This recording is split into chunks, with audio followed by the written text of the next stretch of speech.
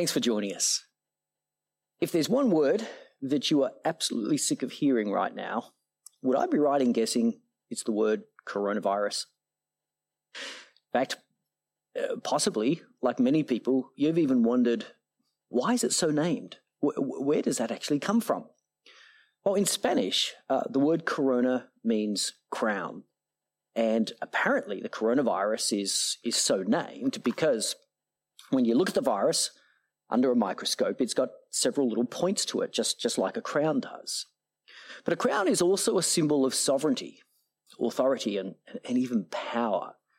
And perhaps sometimes we make that association with the coronavirus as well. It sounds like the word crown. It looks like it's unstoppable and all-powerful. But really, in the scheme of things, where does it belong? And should it be at the top of our list?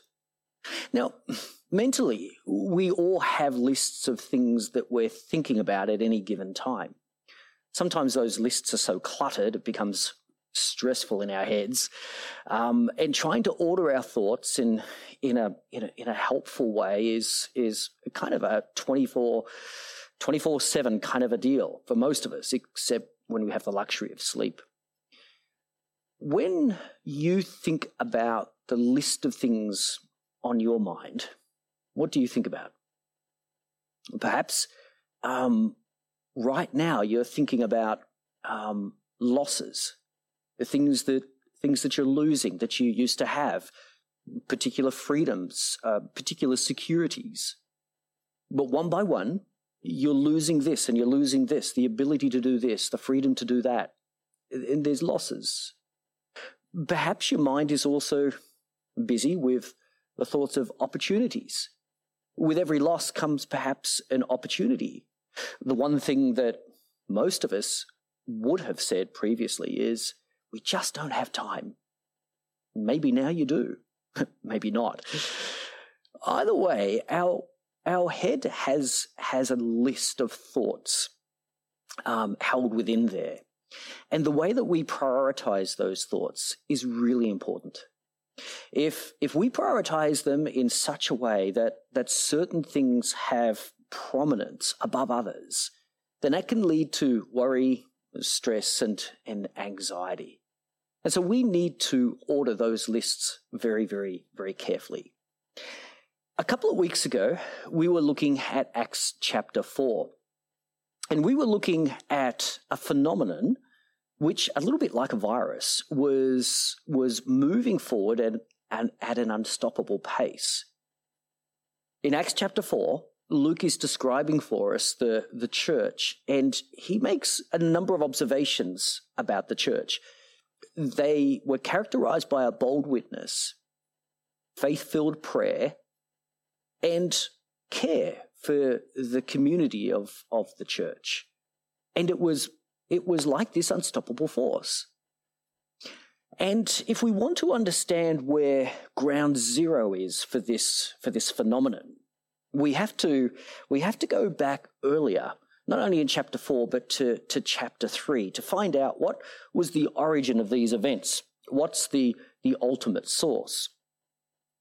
It seems at first glance that it all begins because Peter and John, on their way up to the temple, heal a man who had been lame from birth. It was quite a remarkable thing.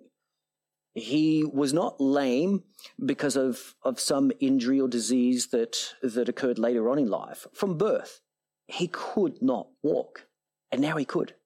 And he was exhibited in front of the whole Sanhedrin, and they were staring at him. They all knew who he was. There was no doubt about his identity. And the question in their minds was not if this really happened. No, they could see that it did. The question was, how did that happen? How did that just happen? And so they called Peter and John in, and they asked them, listen, we know that God is more powerful than any illness, but what's your connection? Like, how did you heal? How did you heal this man? How did you do that?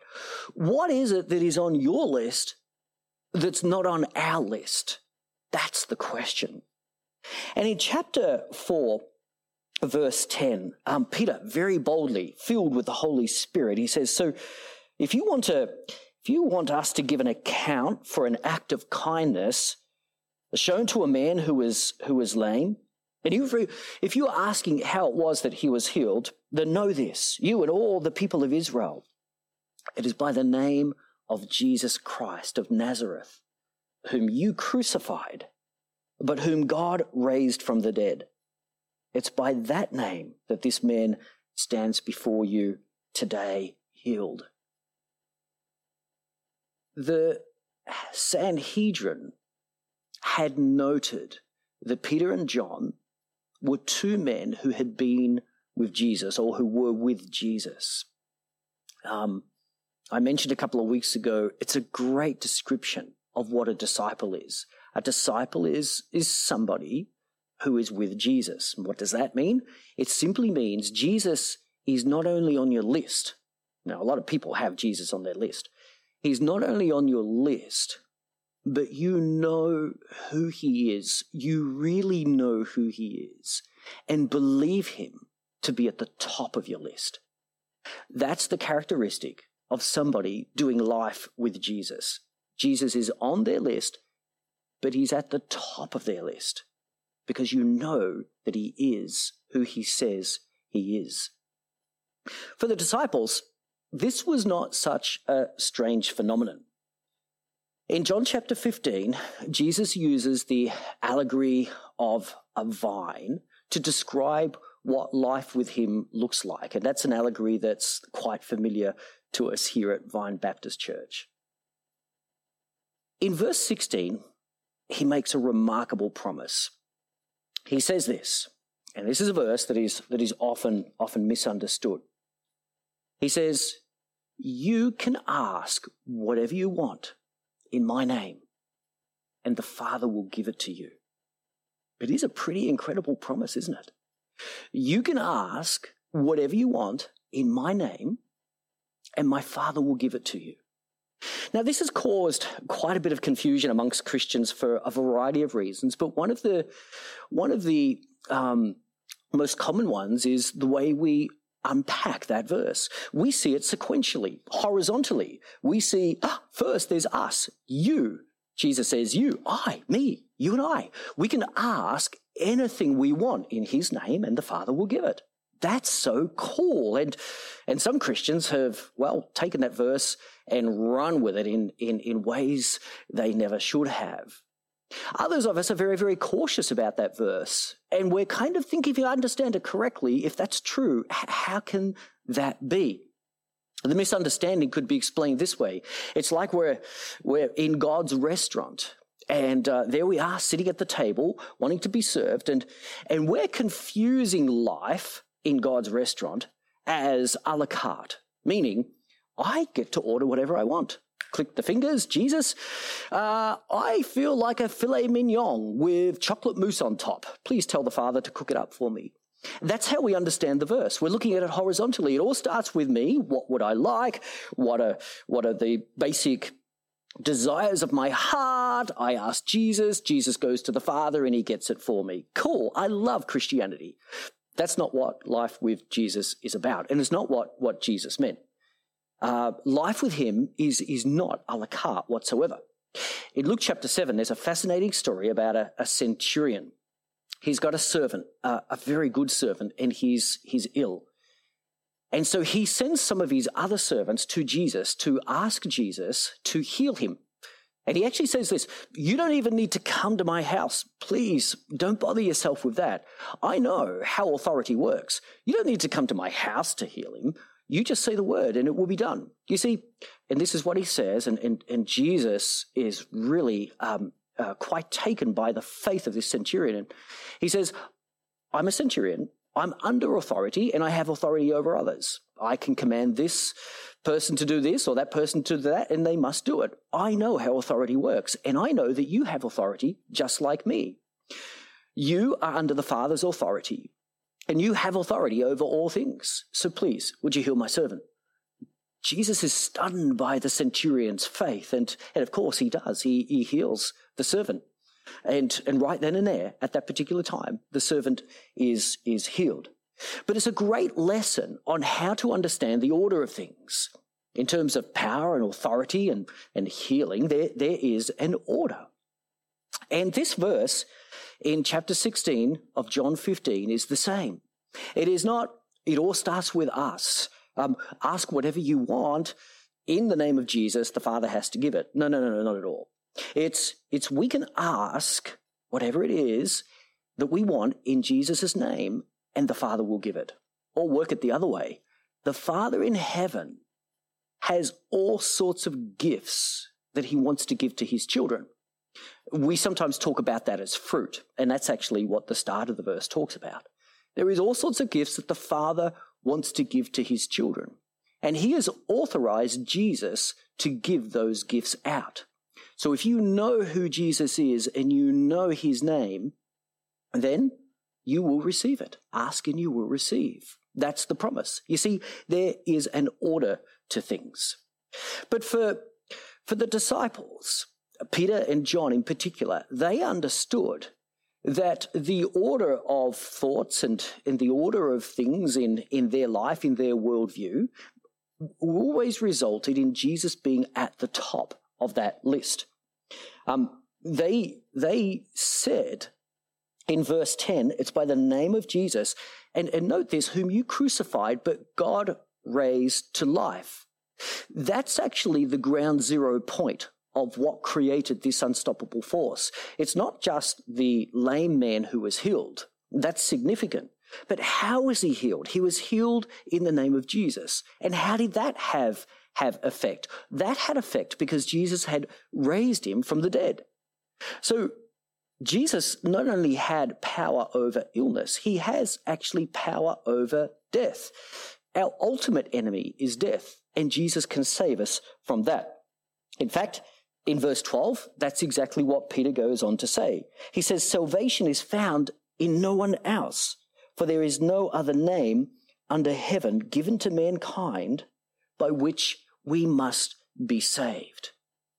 At the top of the list, the very top of their list, was the name Jesus. His was the only name which can bring salvation to mankind. And they understood that very much. In Philippians chapter 2, Paul is writing to the church and he is talking about the power and the wonder of the name Jesus. In verse 5, he says, model yourself on Jesus, who, in verse 6, who being in the very nature God, though he was God, he did not consider equality with God something to be used to his own advantage. Instead, verse 8, he humbled himself by becoming obedient to death, even death on a cross.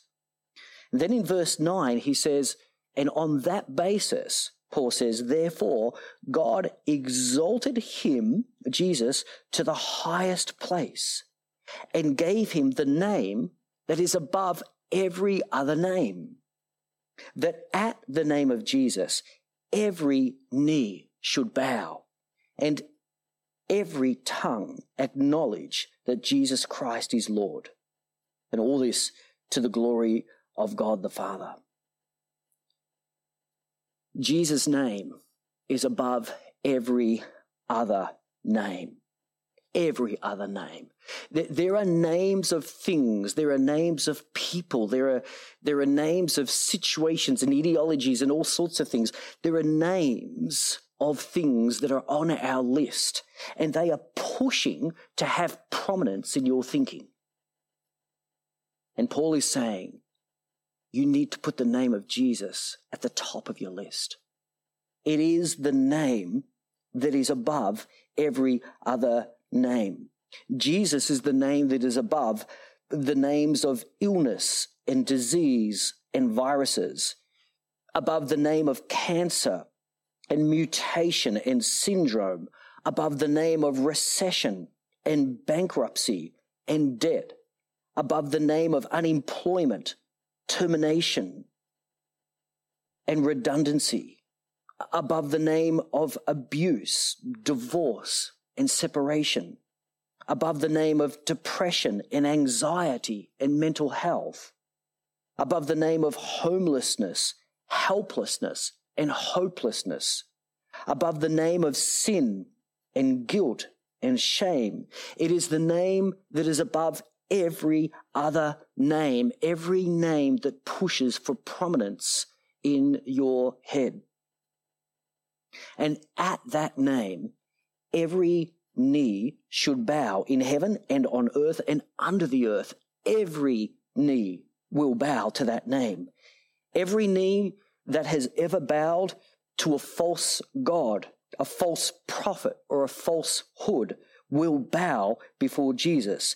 Every knee that has ever bowed to money, to materialism, or to greed, every knee that has ever bowed to the world, to the flesh, and to the devil himself, every knee that has ever bowed to an ideology, a ruler, or a world power, every knee that has ever bowed to a thing, a person, or a thought that raises itself up against God, every knee that has ever bowed to anything, regardless of what it is, every knee will now bow to Jesus.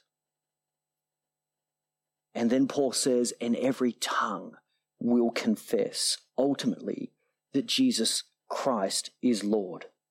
Every tongue, every lying, slanderous and blasphemous tongue, every cheating, deceptive and manipulative tongue, every crude and immoral and seductive tongue, every hateful, demeaning and destructive tongue, every arrogant, proud and envious tongue, every tongue that has ever spoken a word against God or his people, every tongue will confess that Jesus Christ is Lord.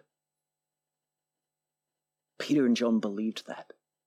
They believed the name of Jesus is above every other name, and every single knee will bow and every single tongue will confess that Jesus Christ is Lord.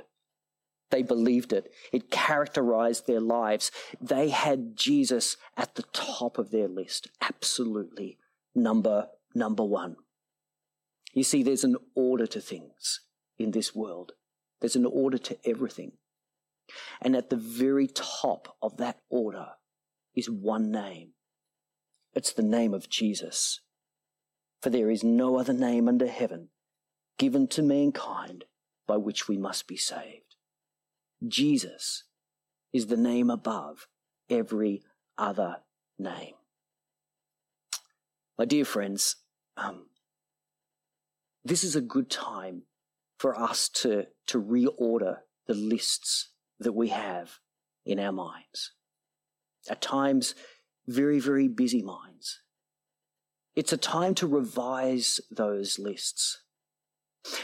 Just as there are two ways to worship God, there are two ways to worship him by ordering our minds. We can worship God by lifting him up and exalting him, or humbling ourselves and lowering ourselves down. Either way, both represent putting Jesus number one, where he should be. And likewise, in our minds, as we look at the lists of things that concern us, we can worship him and bring order to our minds by exalting Jesus and placing him as number one, but also humbling ourselves and lowering ourselves so that we are not. Paul talks about the Christian race as one in which we strive towards a crown that our Heavenly Father, with great pleasure, one day will give to each and every one of us. A crown, after having run the race well, he himself will place on our heads. It's Palm Sunday today. Can you believe it? It's going to be a bit of an interesting Easter this year, isn't it? Good Friday, this coming Friday, and Easter Sunday, and we look forward to this very, very special occasion. But on Palm Sunday, we often think about those crowds gathering around Jesus and crying out Hosanna and laying down palm leaves before him. Maybe this is a this is a good time for us to, in worship to him, also lay something down. To take the crowns that we anticipate will one day be given to us and to lay them at the feet of Jesus. Each of us laying down our crown before the only one who deserves to be crowned, King of all. God bless you.